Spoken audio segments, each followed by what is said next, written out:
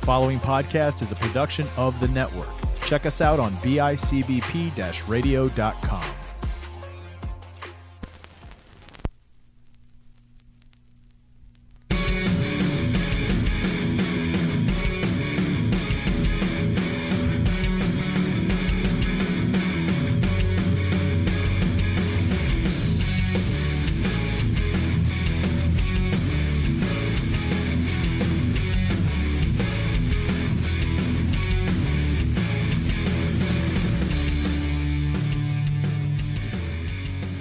Hey divers, welcome back. What is up? It is me, your host, Anthony Mullen. I hope everyone is having a good weekend, enjoying the summer as it's coming out. Currently, right now, it is raining outside. I'm recording at 9:30 at night, Sunday. I'm going to be doing some editing right after. And we have a little bit of a packed episode. I know the title says we are talking about the single from The Killers. But before we get to that, there's been some news coming out earlier this week about the band The Twitter, about the band The Killers. Apparently, on their 2009 tour, there was a sexual misconduct taking place on this engineering team. Not the band themselves. The band was not accused of anything, but it was on their tour, and it's now coming up. The original publisher of the article detailing what happened, originally she posted it in 2018. She wrote it for a blog, and she didn't name the band then. But now, as of this week, she reshared it, this time naming the band. And I have an article to pull up. I was checking it out and reading it through. It's from BBC News. The article right here says, Killers taking tour misconduct claims extremely seriously. Says the Killers have said they are taking allegations of sexual misconduct on one of their tours extremely seriously. It comes after a female sound engineer shared an account of a woman being abused backstage during a 2009 U.S. tour. In an article published online, she alleged members of the crew took turns to engage in sexual activity with the woman in a dressing room. A representative of the Killers said the band would conduct an investigation of past and present tour staff. It was some really sick and messed up things that came out.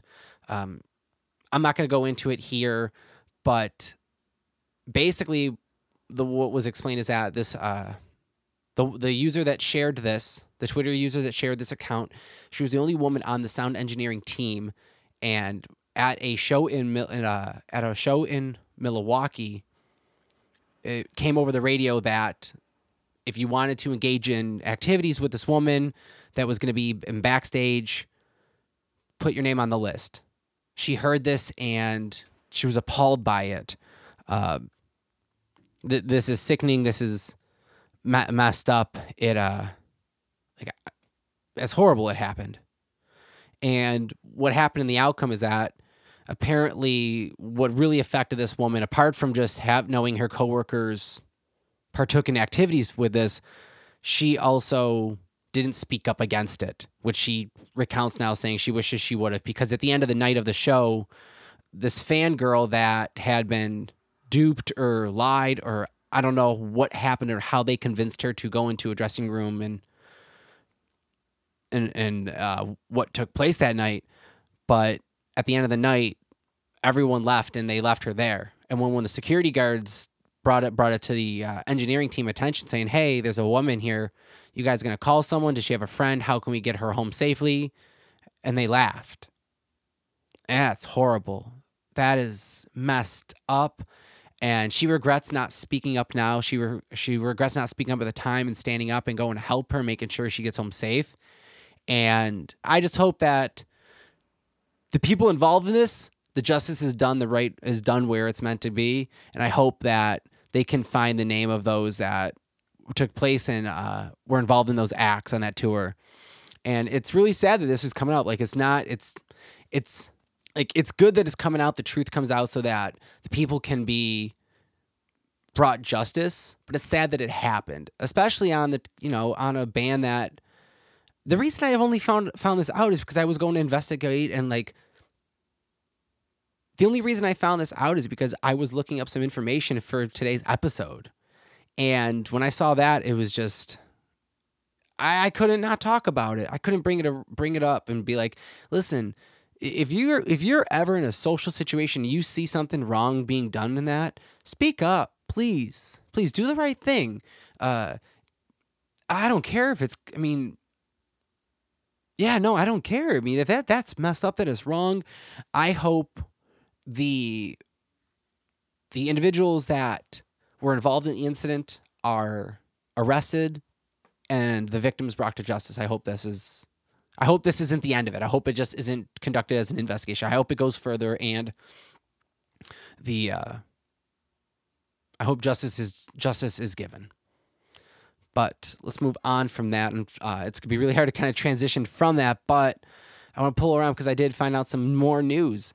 I don't know how it missed my radar. Actually, I can be honest. I know how it missed my radar because I don't listen to him as much as I should.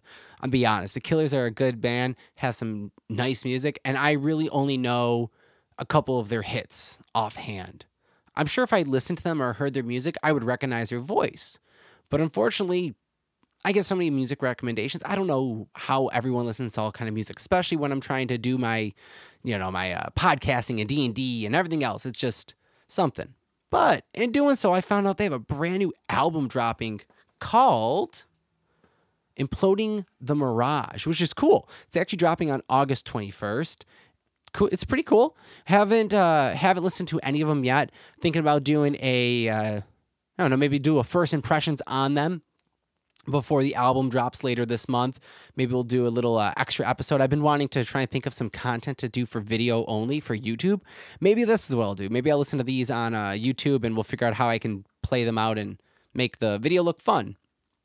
But let's get into today's episode. A classic must-have on any modern rock greatest hits, I'd say, playlist. A popular karaoke song, and it all comes from August 19th.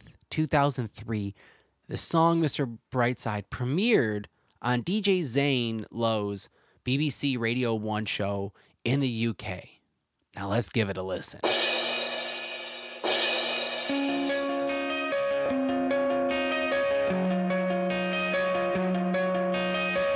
Coming out of my cage and I've been doing just fine. Gotta be down because I want it all.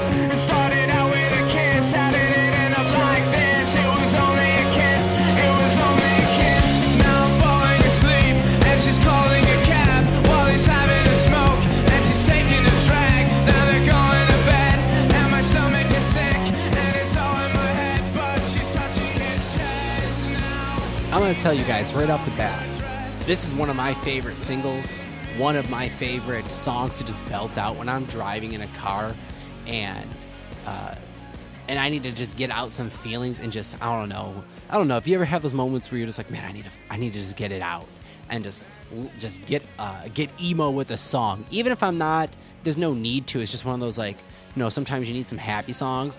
This one is one of those like, it just gives you this relation. I want to get it off of my chest and it just connects. I think it's everyone can understand the feelings that are being felt in this song. Man, I love this song, guys. I really do. It's emotional. At one point I was learning how to play this on piano. It wasn't well either, as I said. I tried learning this on guitar and I just can't, for whatever reason. I can't get past wanting to belt and just sing it out loud when playing in tempo. So I have to relearn and train myself how to play this song. But even like on piano, if you play this really slow, this is a nice, deep, emotional song. Amber was sick of hearing it. By the way, if you guys want to hear podcast that I was guesting on is Fat Girl Jokes Podcast. Amber has her own show. I was on the last episode. Check it out. But as I said, Amber, at the peak when I was playing this on piano now, she was tired of it. She was sick of me singing it. And I kind of took a hiatus from it. And then a couple months ago, I saw a cover of it called Mr. Darkside on YouTube. And I started laughing at it and I started listening to it. And it just became kind of back in my repertoire. And I don't know when it left again. Because I realized I hadn't listened to it in a few weeks. And then earlier this week, I'm like, oh, maybe I'll listen to this and check it out.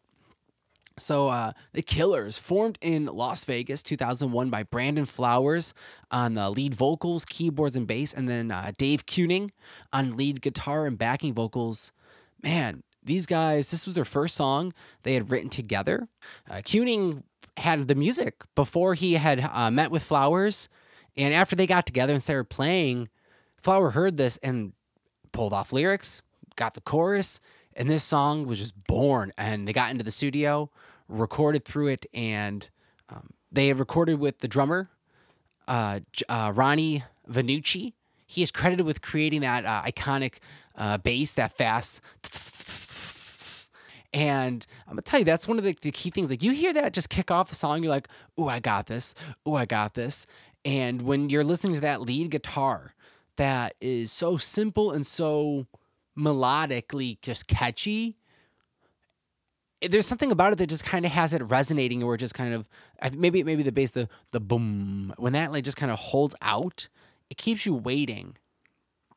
Well, the melody is just kind of quick and this nice lightheartedness, yet the song is it's sad. It has this sexual tension to it. This man, he loves the woman, he loves her, and it's because of something about him, either his jealousy that's driving her away, and he knows when she's lying to him. He's acknowledging it, but he loves her so much he just doesn't care, and it just hurts him more and more. It's this sexual tension that just kind of makes you, I get it. I feel for you. I was reading, and it said in an article from, I don't know how to pronounce it, but it's just the initials NME. There was a quote saying that the song was filled with ambition, sex, and noise. And I feel this is so accurate. The upbeat tempo that keeps pushing you forward. I feel then that sexual tension in the song that makes you drive it. So you feel the like your heart pace, just the music itself, like physically, but then you have that emotional connection to it, and both of it just keeps driving you forward and forward and forward. And before you know it, you're already singing, you're already chanting. And even when you hear him come to this breakdown, and he like, or not do a breakdown, but when he has like this breakdown in the middle of the song, he does it more of like, he does more of common, more of compose when he's kind of like chanting it to himself, and he's getting a little bit louder and a little bit louder. I always feel that whenever I sing it, I'm always belting it at this point, and it's that controlledness that's appealing. Like, man, I want to be able to sing this song and have this drive, but then still be able to control it and not lose it at the end, because it's just a catchy. It's catchy. It's whatever it takes to make a song to hook you. This song has it. It's got the right sound. It's got the right the lyrics. There's an emotional connection. There is a fast pacedness. It doesn't leave you dragging, feeling sad. It's like, no, I get it. And then it's just kind of you feel helpless, because I'm in bed and she's outside. She's having a smoke. She's calling the cab. She's already going, and there's this empathy that you have feeling for the song. The song hooked you. Everything that takes to kind of hook and write a good song, this is the formula. And I like it. It's really cool. There's actually 2 music videos for this song. The first one was shot in black and white, and it features the band performing in an empty room. Really cool. I didn't know that about it. I'd only seen the second music video that was filmed for it, which was based off of the 2001 film, The Moulin Rouge, which is really ironic that I was picking to listen to this song at the time, because Amber has been watching The Moulin Rouge throughout the week. She was watching it the other day, and then I think she tried watching it a second time, and it was just like, oh, hey. So I clicked it on, and after having her have that on the background and watching the music video, I don't think the story is... I mean, I didn't watch enough of the Moulin Rouge to like follow with the whole story, so I don't know. I don't think it's supposed to be a connection and like a rip on it, and they're trying to force it. But the setting and the costumes, it's definitely very inspired of the Moulin Rouge. That whole flapper dress, the bohemian kind of rebirth, this the artistic theater, the going out to the big ballrooms and the burlesque shows type. It's got the whole influence. I can see that in the music video. So it's cool seeing that and kind of being able to compare the two. Really liked it. I will say this song, it did reach a double platinum in the US. And let's take a quick commercial break. After that, we're going to come back. We're going to listen to the B-side to this 45. And then we're going to wrap up the show.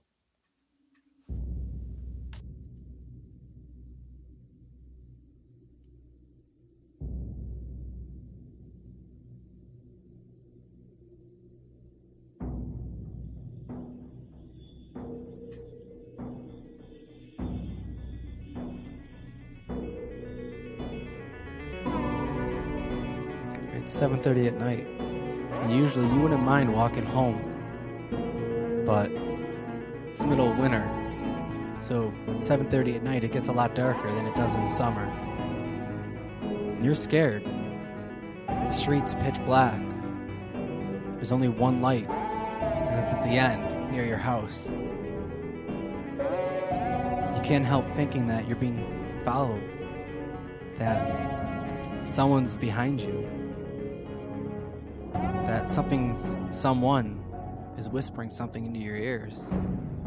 They're telling you something creepy, something horror, something about real life that you can't explain, that they can't really explain, but apparently there is a way to. Something that sends chills to your bone, something that makes you think, maybe I should sleep with the light on tonight. You know what that thing is? The History Creeps podcast, brought to you by the BICBP Network.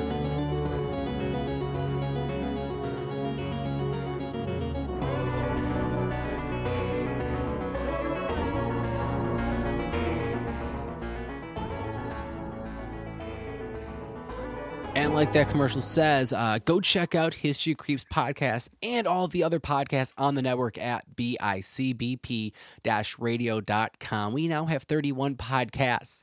Telling you guys, we have a podcast for you. Check out the shows.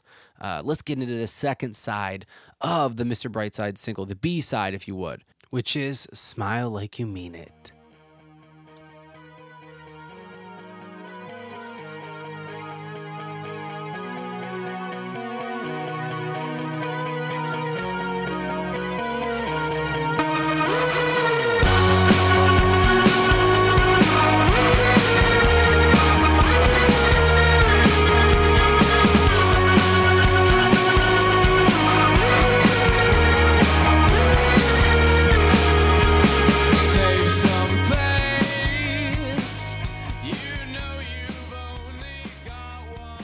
So, guys, that was Smile Like You Mean It. I like the song. Not as much as Mr. Brightside. Mr. Brightside's a classic. That will forever be in my repertoire of songs to sing when I am out late at night doing karaoke. Smile Like You Mean It, though, isn't bad. Actually may add this to the guitar tab list. I like the chord progression. It sounds fun, where I think probably what I would do is try and learn the bass tabs. I really like the way the bass is. It just has a solid chugging, and it just has this nice, just steady flow and rhythm beat to it, and I love that. It sounds really cool, and I think I could like that. Another thing that I really noticed that I like off of this is when you listen to it, it reminded me instantly first off of Stranger Things. Not that I've watched a lot of it. I think I've seen half of the first season. But I know, please don't give me hate. But what I was saying is that it has that synth feel that I get whenever I listen to the soundtrack. I'll say I love the soundtrack. Really nice, cool, a time and place for everything, and that's kind of how I was feeling. But then it comes in with this modern rock band kind of backing up this synth, and it's got this. It's not really punk. It's not really hard rock. It's just got like, I don't know, maybe it's this alternative modern rock, but it has this nice, just solid, tight sound. It just has a nice packaged song with this synth that has this melody to it that is just really appealing to listen to. It's kind of like that whole reason with Mr. Brightside. I like the song itself because it's very nice, tight, packed, especially with that nice drums, but the lead on it just adds that little extra bit. And that's what the synth does on this song. It just adds that flavor text that it's probably wouldn't be the same without it. Definitely it contributes to the melody itself. Adds that, like that talking conversation. You have your vocals, have the lead playing something. I like it. So I'm going to tell you guys, I don't have this one, but I do have Discogs pulled up currently to The Killers' Mr. Brightside. On Discogs, as I said. It's pulled up to the Vinyl Records 7-inch singles. And I'm going to tell you, I'm looking at the pricing right now. And if you're looking to pay American, you're looking... I mean, it's anywhere from $50 to $200. And euros, it's looking anywhere from 120. Oh, so I'm sorry. So I didn't notice it says the American underneath it. Yeah, you're looking anywhere from about $50 to $200 if you want to pick up this 7-inch. Really cool. It's a red 7-inch. And it's from Lizard King Records.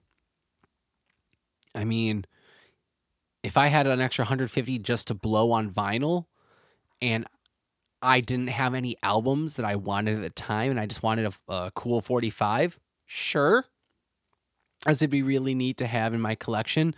I have to keep an eye for it. I really like the image that comes with the single. It's just a side shot, a side profile silhouette shot of a woman, and instead of like a blacked out image, it's just her in pink with her hair flowing backwards with the Killers just across the front. Really nice, clean look. I would love to add that. The artwork itself is what I would really love to add to a collection. Maybe if I just got a print of that, it would be cool to hang up around here.